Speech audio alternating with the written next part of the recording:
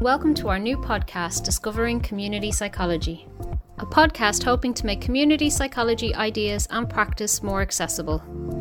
Throughout our first mini-series, we'll be speaking with numerous psychology professionals about their work, highlighting and celebrating variety and the impact of their positive practice, influenced by community psychology ideas and values.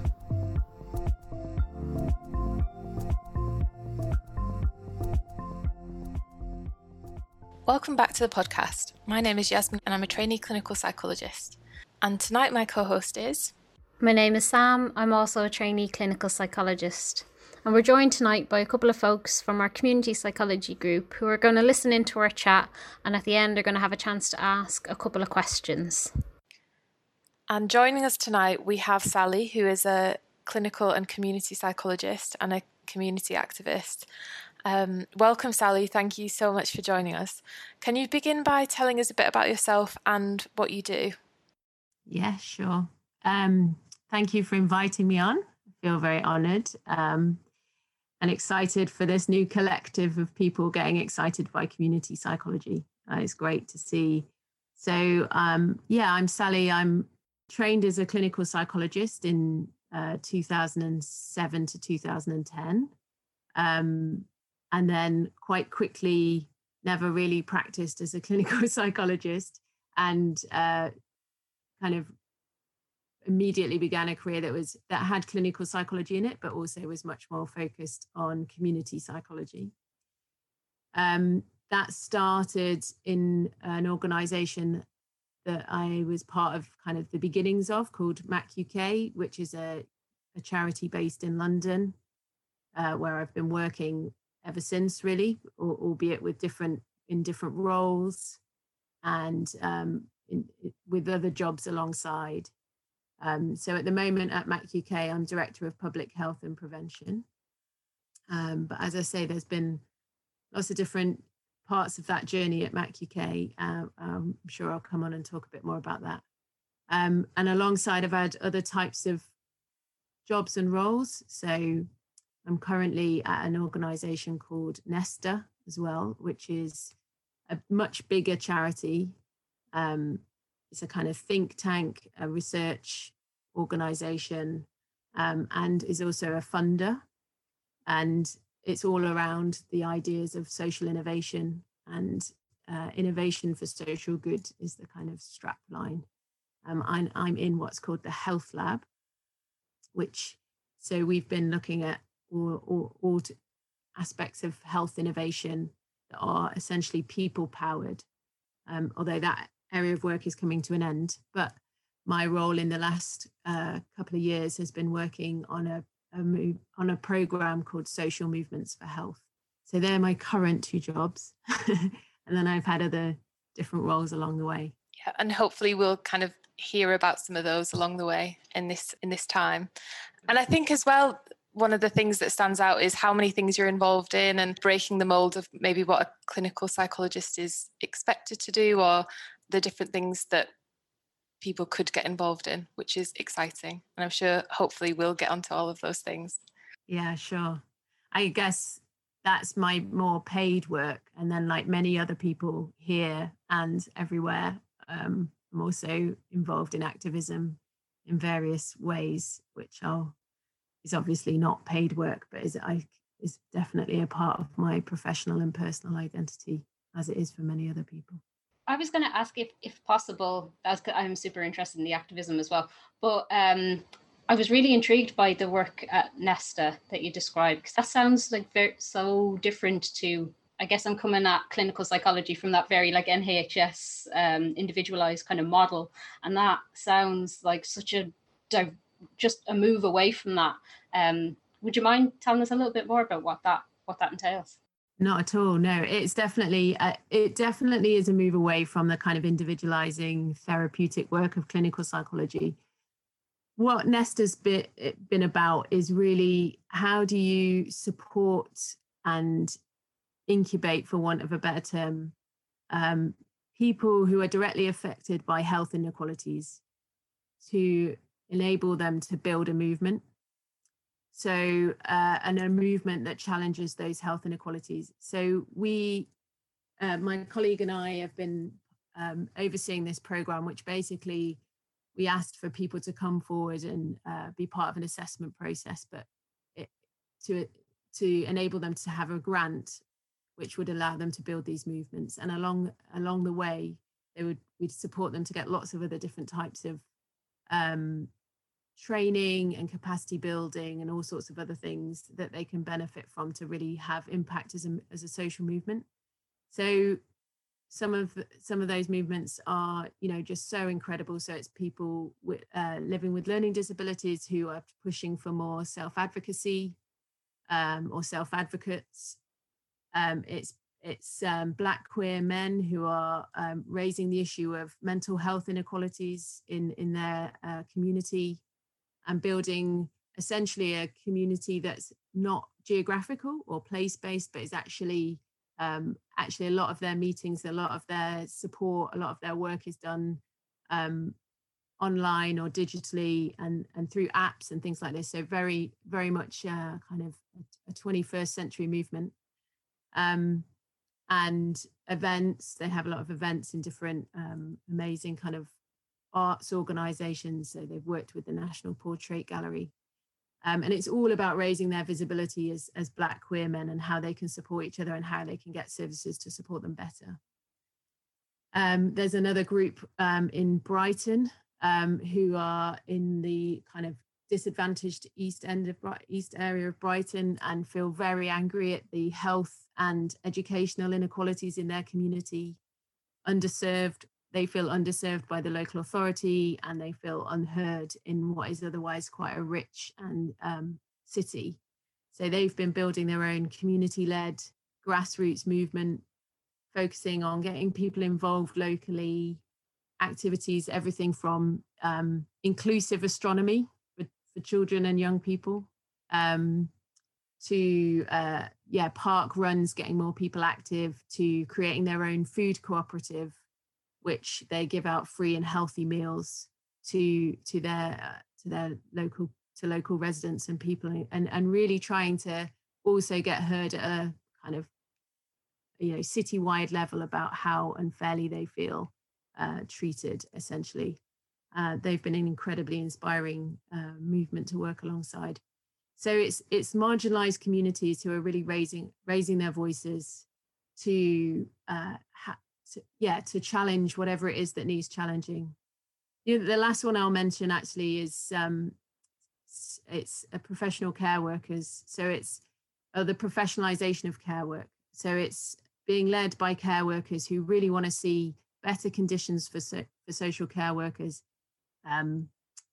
regulation, so some sort of professionalization, like taking care workers on the journey that nurses actually went through, however many years ago, so that they are actually better paid. They have those conditions. They're not at the mercy of private companies so much. So, and that's being led by care workers themselves to push for those conditions. So you can start to see how, although working in Nesta, I'm not on the front line of that work, you can start to see how, as a community psychologist, how that fits in. Because for me, community psychology is all about collective action. It's all about social injustice. It's about inequalities and how we're tackling them. And my role as a psychologist, it's you can use your knowledge and skills and experiences of a psychologist in so many different ways on a program like that, whether it's, the more obvious ways, which are like helping the groups and the movements to think about how you think about self-care, think about collective care, which are the kind of what most people think about when you think about your role as a psychologist. But also, broader than that, about how they might talk to services, what research and evidence, and thinking differently about research and evidence, and how you can bring in participatory methods of research where people themselves are much more involved in the forming the research questions and then finding out what the answers are to those research questions. So yeah, lots of different ways. That's just a couple of ways, but it's, for me, that's at the heart of all of my work as a community psychologist, is really how are we giving the platform over to marginalized communities, and how are we as psychologists enabling others to lead where we can in movements like that. Yeah, it really sounds like it. And I think you said there's a phrase you use that we hear a lot, I think, in psychology, is that working alongside. But it's questionable sometimes about how much working alongside we actually do. And that feels like a very different kind of perspective in terms of like whose voice is being privileged. Because that's exactly. Yeah, for sure. We to come back, as I that was my curiosity brought us off. No, not at all. I'm glad I got a chance to talk about it. Yeah, it's super interesting.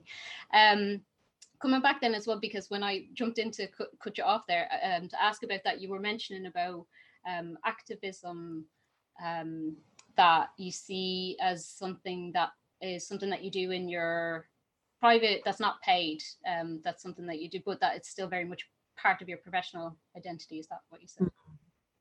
Yeah.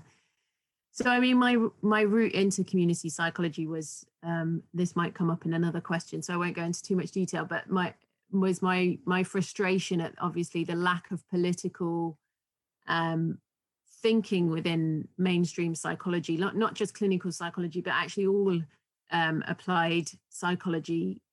And I talk about this sometimes in terms of like the only time during my whole, so I did psychology undergraduate, psychology and philosophy undergraduate, a psychology A-level.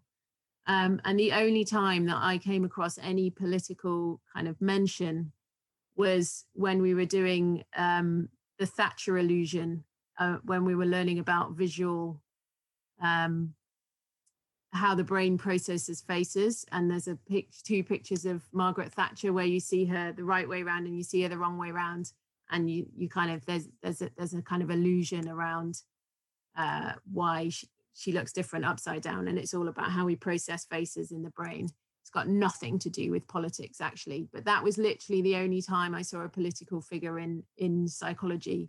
And I had this whole other world alongside that I was part of from an early age, and of activism and fighting for social justice, whether it started as feminism, moved to environmentalism and climate change and wider social justice issues, as many people do. And I couldn't quite make out why I was interested in psychology, interested in obviously bringing about social justice, but they never met, or they never seemed to meet until I came across community psychology. So activism has always been part of my kind of life. And once I discovered community psychology, I started to realize that there's an opportunity to bring these two different fields of interest together. And I suppose training as a clinical psychologist, you're trained up for the NHS. And again, the NHS is only political from a very top-down perspective. And it's not encouraged. I mean, again, clinical psychology training, there was very little training included on the structures of the NHS, how the NHS operates, the different private companies involved in the NHS, or anything that gave you a general sense of the politics and the wider landscape of how the NHS works. You had to do all of that on your own in the background if you were interested in it. So I felt very much kind of restricted by that route, by that career route. And I realized, well, there are things that you can do, definitely, and I'll come on to that, within an NHS role. If you are working in the NHS or in a local authority, there's definitely things you can do. But actually, I realized my passion for bringing the economic and political and social together with what I was learning about in terms of psychological distress had to be done actually, or would be better done outside of formal structures and services. So I was part of there was a couple of us who back in 2014-15, when austerity was, a really big issue in the UK, before Brexit and before COVID, obviously, and austerity was what was the issue at hand. And we all knew that austerity was having a devastating impact on people and on communities and on services. And we all were living that. I was working with a lot of young people very excluded young people who were, experiencing that very much firsthand in lots of different ways, whether it was the cutting of youth centres or, the way that their welfare was being reformed. So we realised that we had to do something as psychologists, but outside the system. And so we started at that point Psychologists Against Austerity, which has now become Psychologists for Social Change. And that's that form of activism where you're kind of drawing on your professional identity and your professional knowledge and experience, but it's still activism is actually kind of where a lot of my time has gone over the last few years, alongside, but using that as a platform to work alongside other activist groups, as well as using what we know as psychologists in terms of writing briefing papers, contacting our MPs, writing open letters, sort of trying to show leadership on the social and economic determinants of psychological health and well-being. So yeah, that's been, exciting work, difficult, and lots of meetings, lots of emails, as is ever in activism, but also an amazing way of working collectively, I think, with others.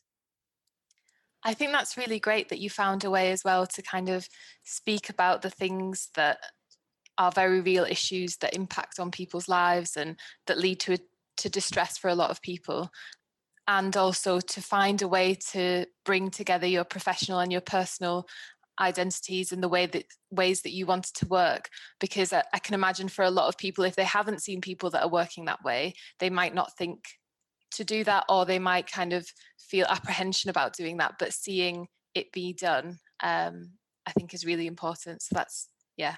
Could you tell us a little bit about how you bring community psychology values and ideas into your practice, and what facilitates that, and what are some of the challenges of that?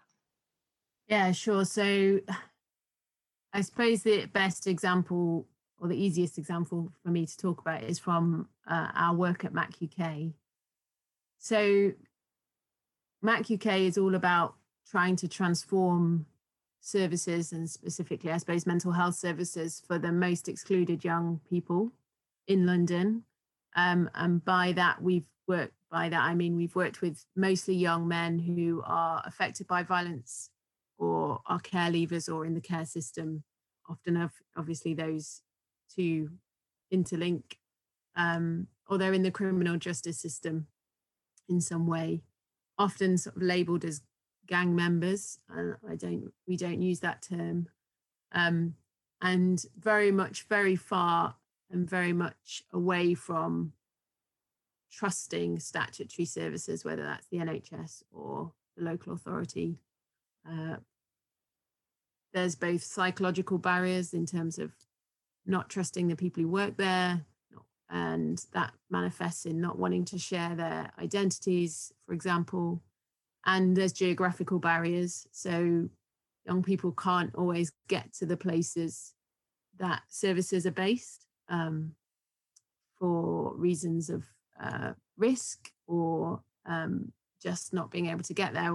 So there's lots of different ways that our mental health services are designed very badly for the most excluded young people, and indeed designed badly, full stop, actually, quite often, for multiple reasons. Even, for example, how just at a very basic level, like we all know, a big factor or a big effect of feeling very low in mood, feeling very sad and in despair or suicidal, is that you don't really want to leave certainly your house, possibly your bed. You don't have motivation. It doesn't feel easy to get up and go and meet a new person and start talking about your problems.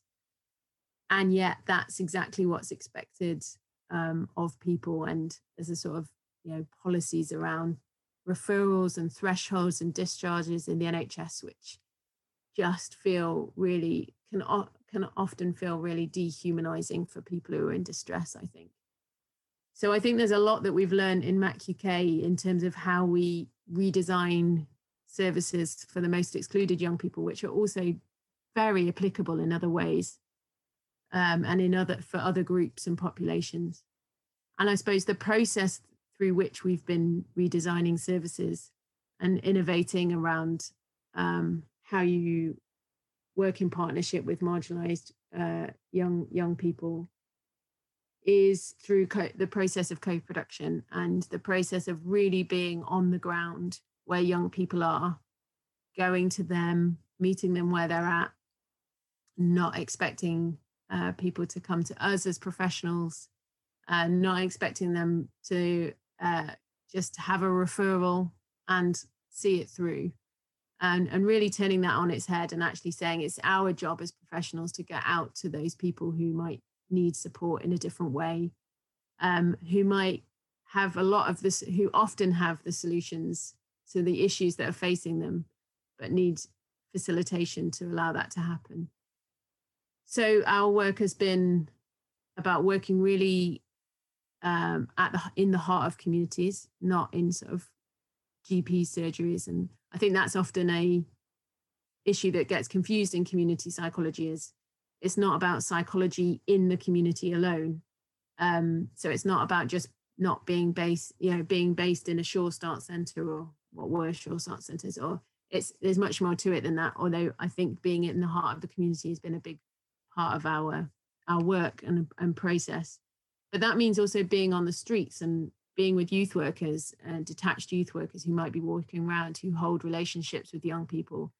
It might be, there's a whole range of ways where we've literally been on the streets in the past.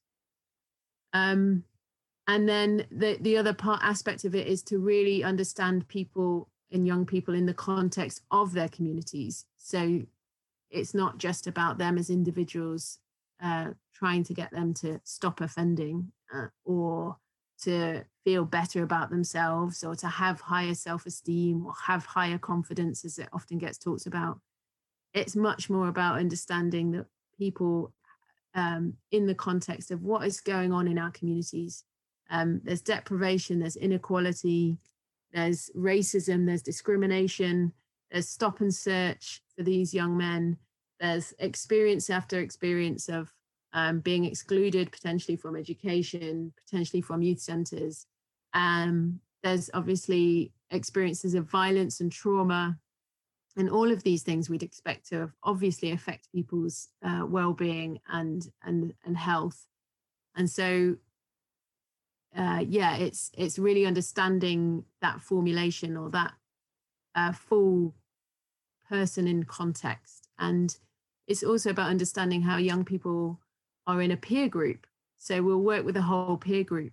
And it's not a referral from professionals that young people come and get involved. It's because another young person has invited them along.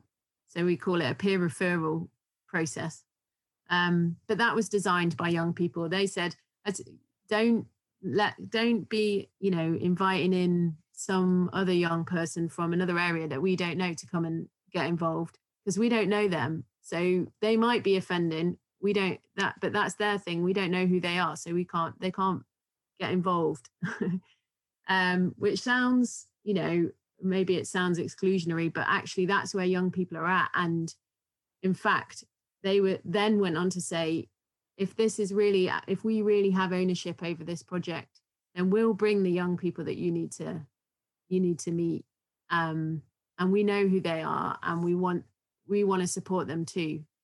And that's another big redesign aspect, is really understanding people as the solutions and what they bring, as opposed to seeing them as problems to be solved.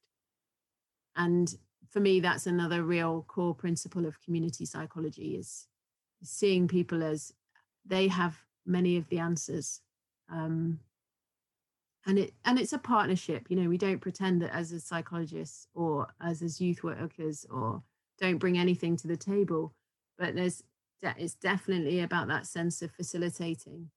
And so, for example, there's loads of incredibly talented young people who work, around music or sport or, the arts more widely. And if you give them the opportunity to get involved in music, or give them the opportunity to have some resources, to buy it, to design a small or music studio in a place that they trust, then that's the starting point for long-term relationships and conversations. And that's how we kind of work in partnership with them. So there might be activities, but alongside there's a building of a relationship that's at the heart of it. And then I suppose the other aspect of how I really think about community psychology in practice is how are we changing those communities and those wider determinants of psychological health. So all those things that I mentioned around poverty and inequality and racism, we have to be part of changing that. It's not enough for someone to feel a little bit better because we've supported them by listening or supporting them therapeutically. I don't doubt that that is important, but we must also be working on those wider determinants, as we've talked about in terms of activism. And so at MAC UK, we see it as part of our role as psychologists to also be working at the policy level in partnership with young people, responding to government policies, meeting MPs, meeting councillors, getting those councillors and MPs to the projects where young people are. You know, we've done lots and lots of different work projects in partnership with the local authorities where they've wanted to talk to young people but didn't know how to create those relationships. But that's got to be really well thought out and done well. Otherwise, it can, be tricky if young people feel like they're just not really being heard, they're just being tokenistically consulted, they can spot it a mile off. And many other groups as well, not just young people. They know when people are being tokenistic about, when it's consultation and not full co-production. And co-production is designing and delivering services in partnership with those people directly affected. And that's one part of community psychology, is those ideas, but that collective action and really trying to transform and prevent further distress is, again, how we think about how do we put that into practice in partnership with young people. And we employ young people in lots of different roles within MAC UK and within the projects that we're part of.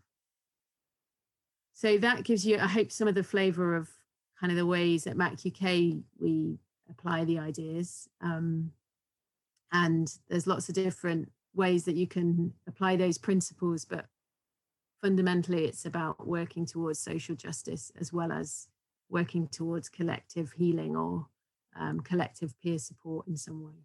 I think as you were speaking then, Sally, it really struck me how involved young people are in what you do at MAC UK.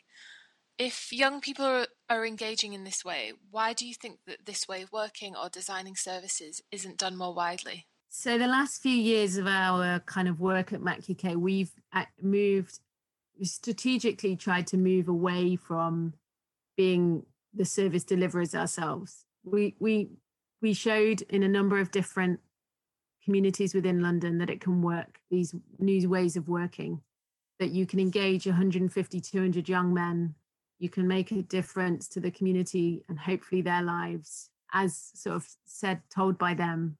I'm not claiming it's perfect, of course, in any way, or that it's not difficult, of course, and that there aren't challenges, and that, you get, nobody ever, goes on to experience any further discrimination, for example, or anything like that. But I guess we showed that it was a really, useful way of approaching this issue. And so then we moved strategically to thinking about how do we disseminate this to statutory services. We don't want to be filling a gap that actually statutory services should be doing, because lots of charities are in that space, understandably, of filling gaps that statutory services can't meet.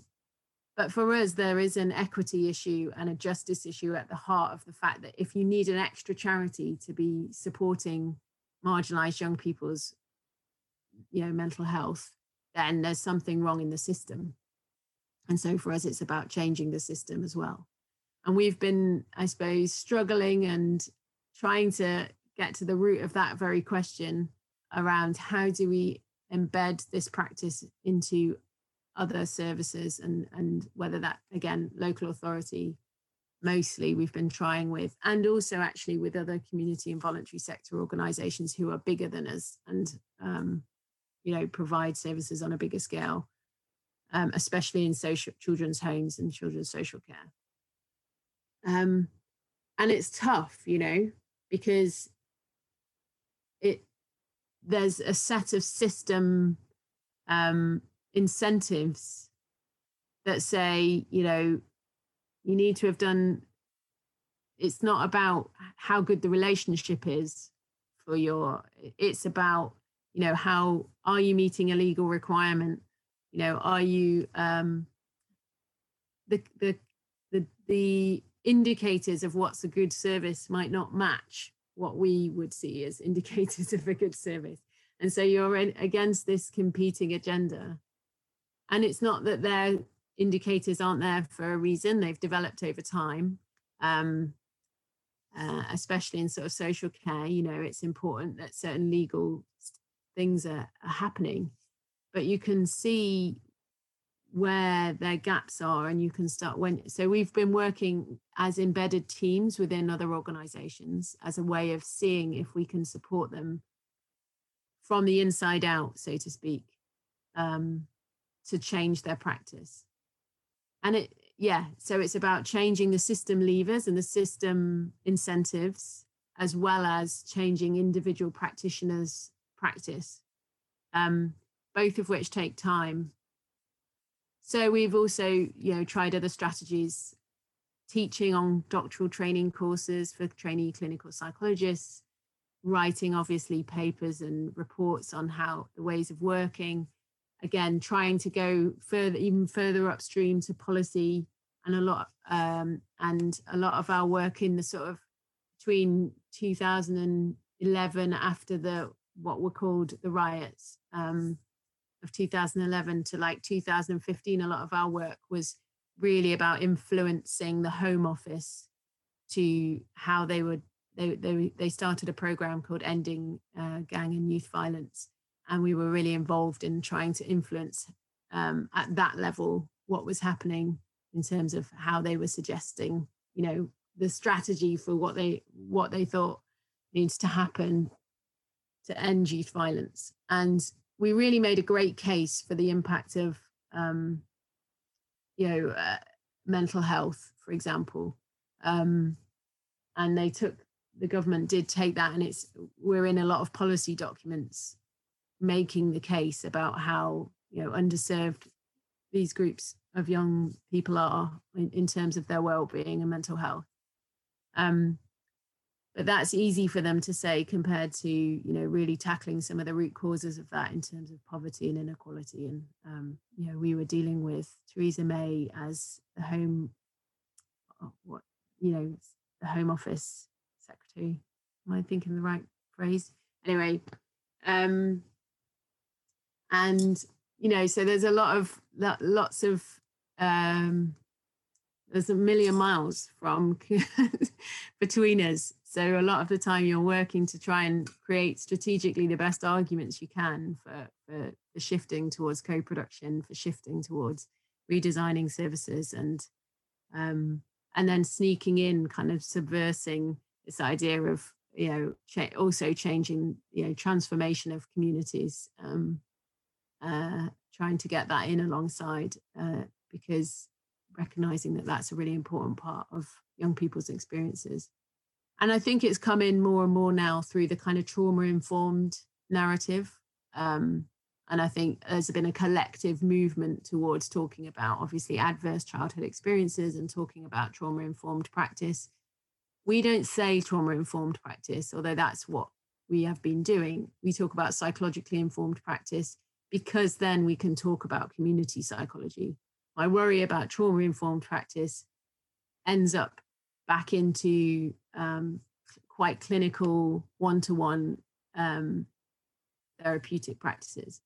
So we really try and broaden that, and we haven't yet come up with a way of describing that better. I don't think we need to do a bit of communication work. Sorry.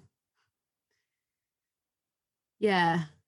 I don't know if that answers your question, but I think the more and more examples that people can create on a small scale within statutory services to show that it's possible. When I was working for a local authority and I was involved in an early intervention, kind of, again, suppose use of the word gangs. So working with sort of 9 to 12-year-old young boys who were often the siblings of young men who were already involved in gangs. Again, I question the use of the word gangs. Just I say it because, you know, it makes it's clear, but I wouldn't use it normally. So yeah, and I guess the work that we were doing was kind of group work and individual work with the family this was as a clinical psychologist, with the family, the parents, and with the child, and then group work with the children, and that was great, you know. But there was a lot more that could be done, and one of the things, me and a trainee who was on placement with me at the time, we started work. One of the mums, I hope this is a useful example of like ways I'm telling this story. It's ways of that you can find ways in to community psychology, even when you're in a kind of more statutory setting. So one of the mums had started her own foundation on the back of something happening to one of her sons, and was trying to do community-based work, working across postcodes that were, you know, where young people were in conflict with each other. And she was trying to reach the parents and of the other parents from the other postcode. And she just, as a psychologist, it was just clear to me that she had so much energy and so many skills to bring, and as well as the motivation and the lived experience that was crucial to understanding other parents, for example, and what they might be going through or experiencing. And so part of our work also incorporated supporting her to set up the foundation, to get some funding, to help her think about who she might want to connect with in the community, to help her with networking, and just any other ways that we could think of that we could support her to get this kind of community foundation off the ground where she was already, it was already going, but supporting it. And so just finding those, and then just, you know, finding that as a way of saying, well, actually, this is a good use of my time, because there's possible she's going to prevent things happening in the future. And actually working in local authorities, I think you've got even more opportunities to do that kind of community-based thinking. It's just about making the case and starting to do it, sneaking it in, and then it becoming more and more of a thing if you can. I really liked what you said about kind of recognizing that people have the answers, and in that example that you gave just then as well, recognizing that the lady, all it needed was kind of support, but she otherwise was doing what she needed to do for herself, which is really good. I know that you are also interested in the environment and the economy and different things like that. Does community psychology interact with that? Do you carry over any of your values to that work, or does it inform your work in psychology? Oh yeah, gosh, I could talk about this for a long time. Yeah, it absolutely does. I mean, obviously you can't have ecological justice and climate justice without social justice in terms of the global south, and actually as well as within this country. But a lot of community psychologists are interested in international issues. They're not just based in the UK doing work with marginalised communities here, but might be working at, you know, in the global south. I went off and again, this is something I'd, you know, always, if you can get an opportunity to do this, I went on sabbatical and went and worked in South Africa for a while, where they do amazing critical community psychology work. And then there's lots of other places, lots of different other different African countries, and also in South America, where in South America there's the origins of community psychology and liberation psychology. So it's kind of more how they work. Anyway, I haven't actually been to do it in South America, but a few people I know have. And so going and learning from those other countries is incredibly important. In terms of the UK, I think, so I've recently become really interested in something that's called community wealth building, which comes from economists and kind of lefty economists and progressive economists. But for me, this is really an important area. And I could also talk about collective trauma and collective healing, but I'll come back to that. So, and just for me, like the area of where the economy meets our psychology is really interesting. And to date, that's mostly been done like by behavioral economists or, where it's, but I think I won't go into that, but where there's this meeting of like, where people are trying to do things differently at a local level with how you can build community well. And community wealth building is a model from the United States that's also being applied now in the UK. It's famously been tried by Preston Local Authority. It's also happening in my own borough of Hackney, in Newham, in North Ayrshire in Scotland. And it's basically the local authorities taking, despite the kind of whatever is happening at a national economic level, they're saying, how do we use all of the power and systems that we have kind of control over, so to speak?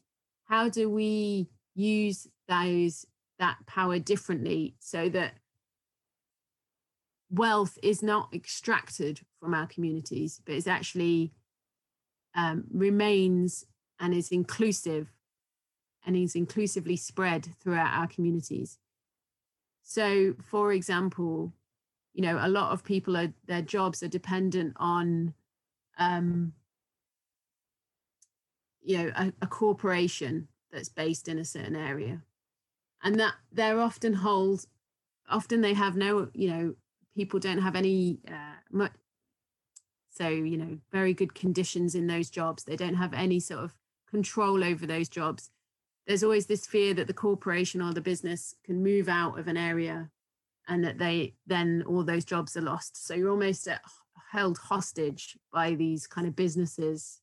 And of course, I don't want businesses are important in terms of providing jobs, but there's other ways of doing it. And so and then the other thing about those big corporations and businesses, the big businesses who have power over, is that they extract that labor and they extract the profits and they tax evade. And then that goes, their headquarters are in another country and they make a lot of money. There's some obvious ones whose names I won't say, but I'm sure you can all think of. So the labour is provided by a local community, but they don't see the benefits of that and they have no ownership over that. And they're actually constantly worried about their jobs, especially if they're precarious work. So local authorities now are starting to view themselves as anchor institutions. So they are anchor institutions are organizations that are based in a local community or in a place, a city, and aren't going to be leaving. And they might provide some jobs or do provide jobs. So public service institutions are the obvious ones. So local authorities, NHS hospitals,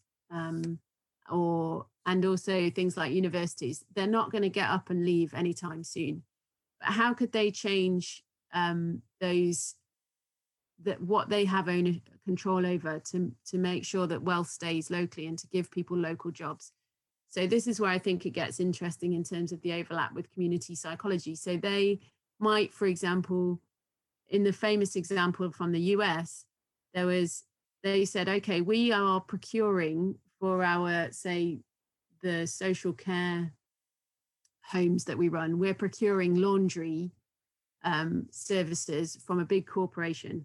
Actually, what if we helped local people set up their own laundry cooperative, which they had ownership of control over, and then they supply our laundry services. That's one example. So there's now a famous laundry cooperative in the US, in this city, Cleveland, where they were providing this service.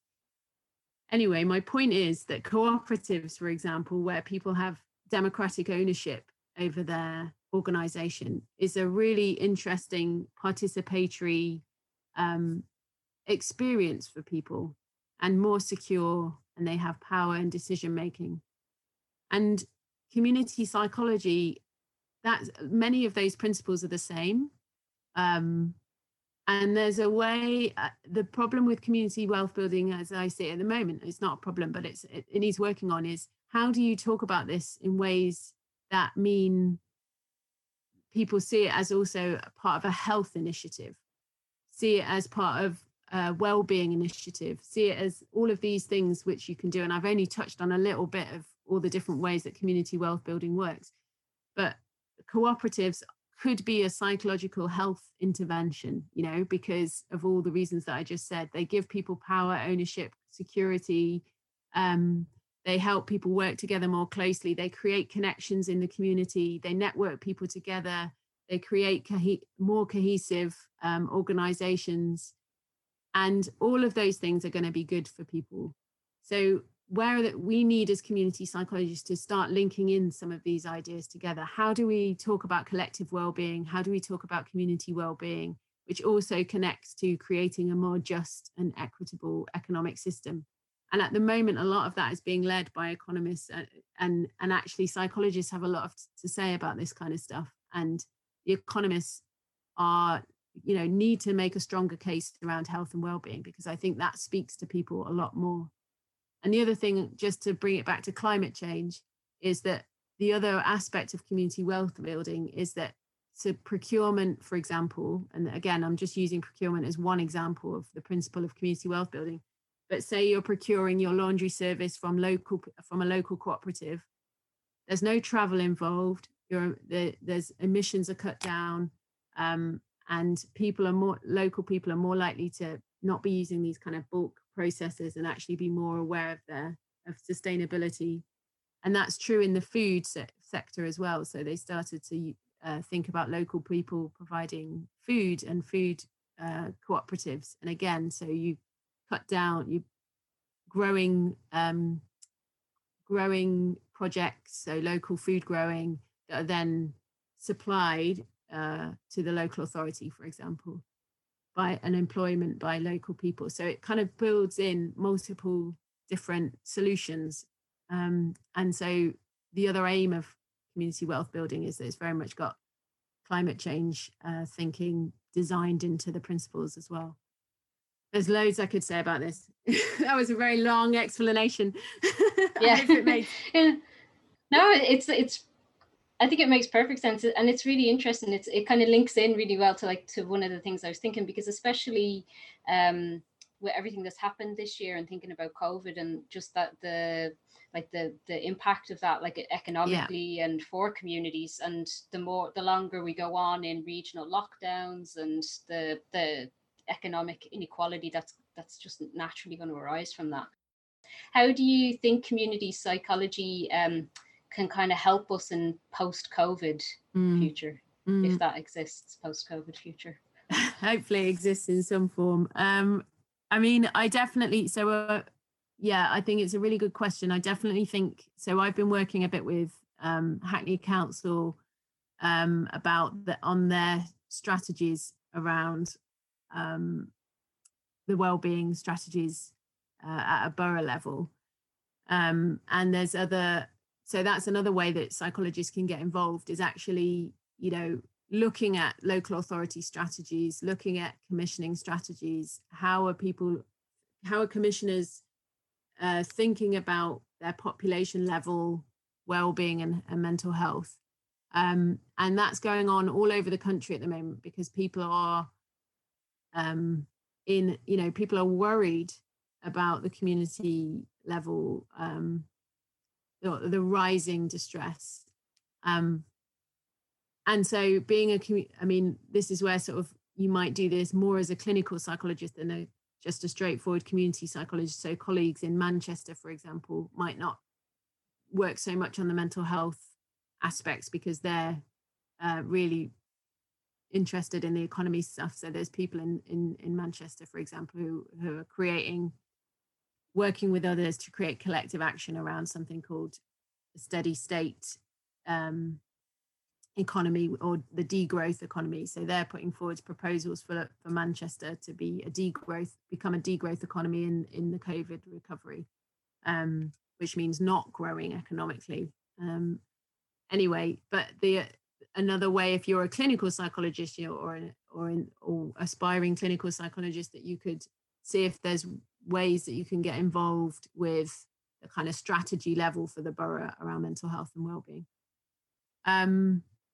But I think one thing that's going to be clear is we won't be able to work with people. There's going to be huge recession. People are going to be unemployed, a lot of uncertainty, all normal reactions to adverse circumstances, certainly not worthy of being named disorders, but that we won't be able to treat people individually. So we're going to have to look at community responses and community level responses. And if that's already happening, that doesn't need psychologists. That happens naturally, but I think there's ways that psychologists can play a role.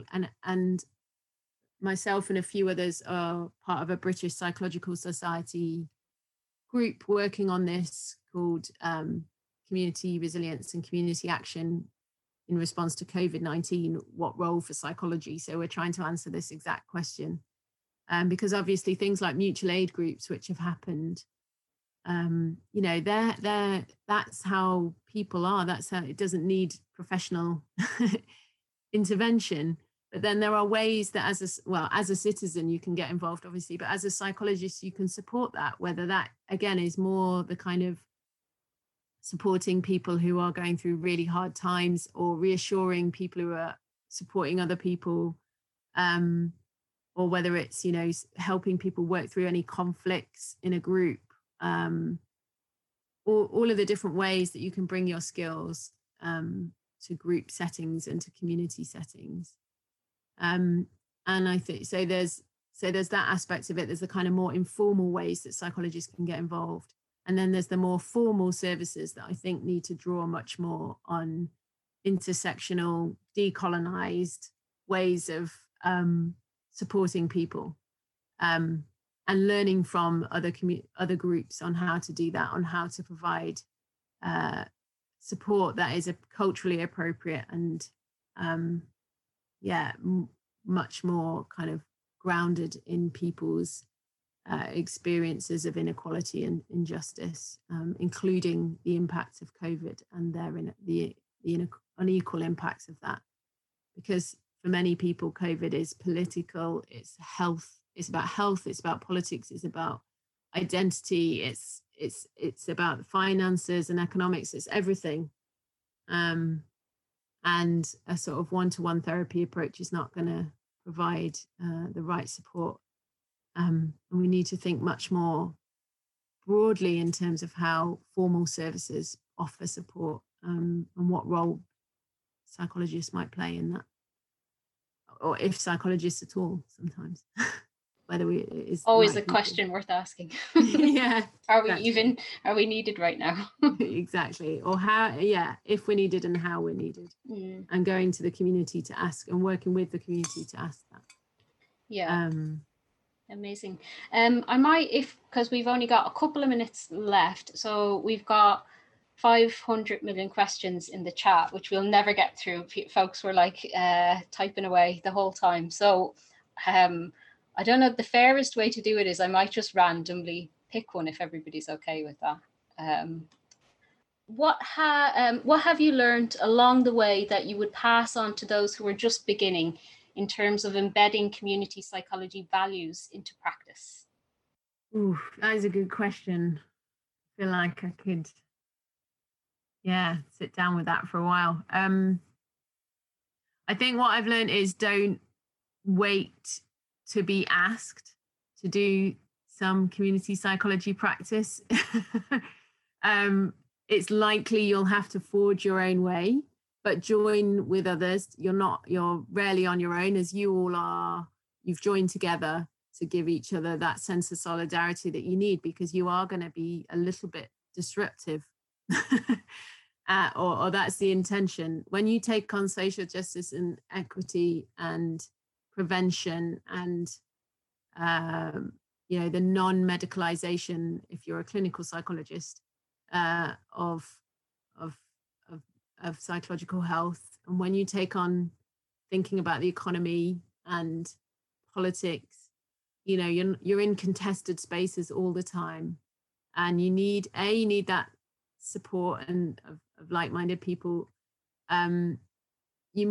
Some people, if you might need to move out of the NHS. I feel sad about that, because the NHS, if you're a clinical psychologist, and apologies to those if I'm speaking too much about clinical psychology, but it's sad because the NHS pays us to train, and it's a very privileged position to be in. So I found it hard to leave the NHS on those grounds, because I think it's our duty, to support it. But then I also think my along with other people's aim is to try and change the NHS slightly from the outside, but you can most definitely do it from the inside as well. Yeah, I think it's about trying to find those opportunities.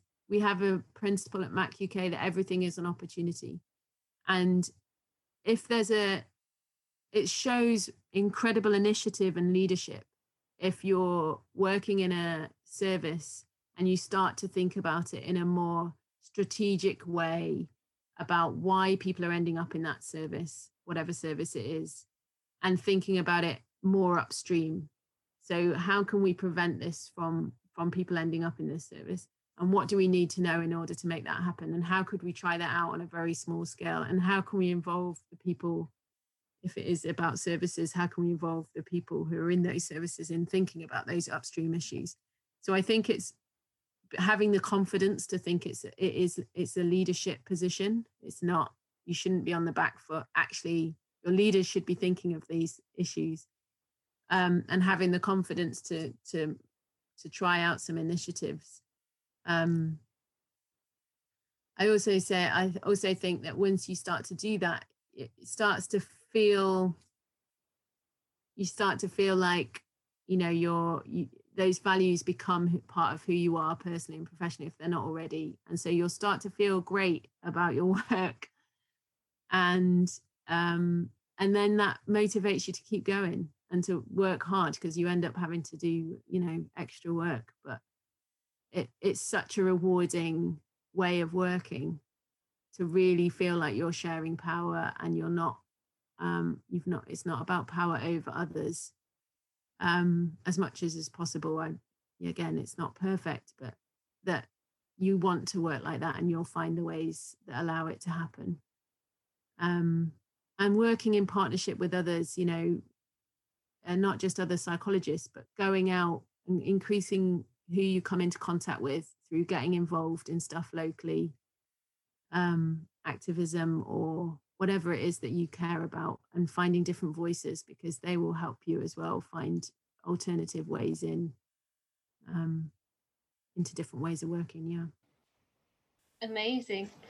I think it's just something you've said there. I think is something that I'll take away from the conversation, is that idea of it as a leadership role. That's such an important thing. I know they've really started to stress that on our course, but it's when you think about the practicalities and the reality of what the job looks like, it really is. It's not just a term we throw around. It is a leadership role, and it's interesting to hear the ways that you can take up that leadership position, that's outside of the NHS or beyond the NHS, or just beyond the systems that are currently in place, and use opportunities and use people around you to stand up in that way, and to take a step forward and to take some action.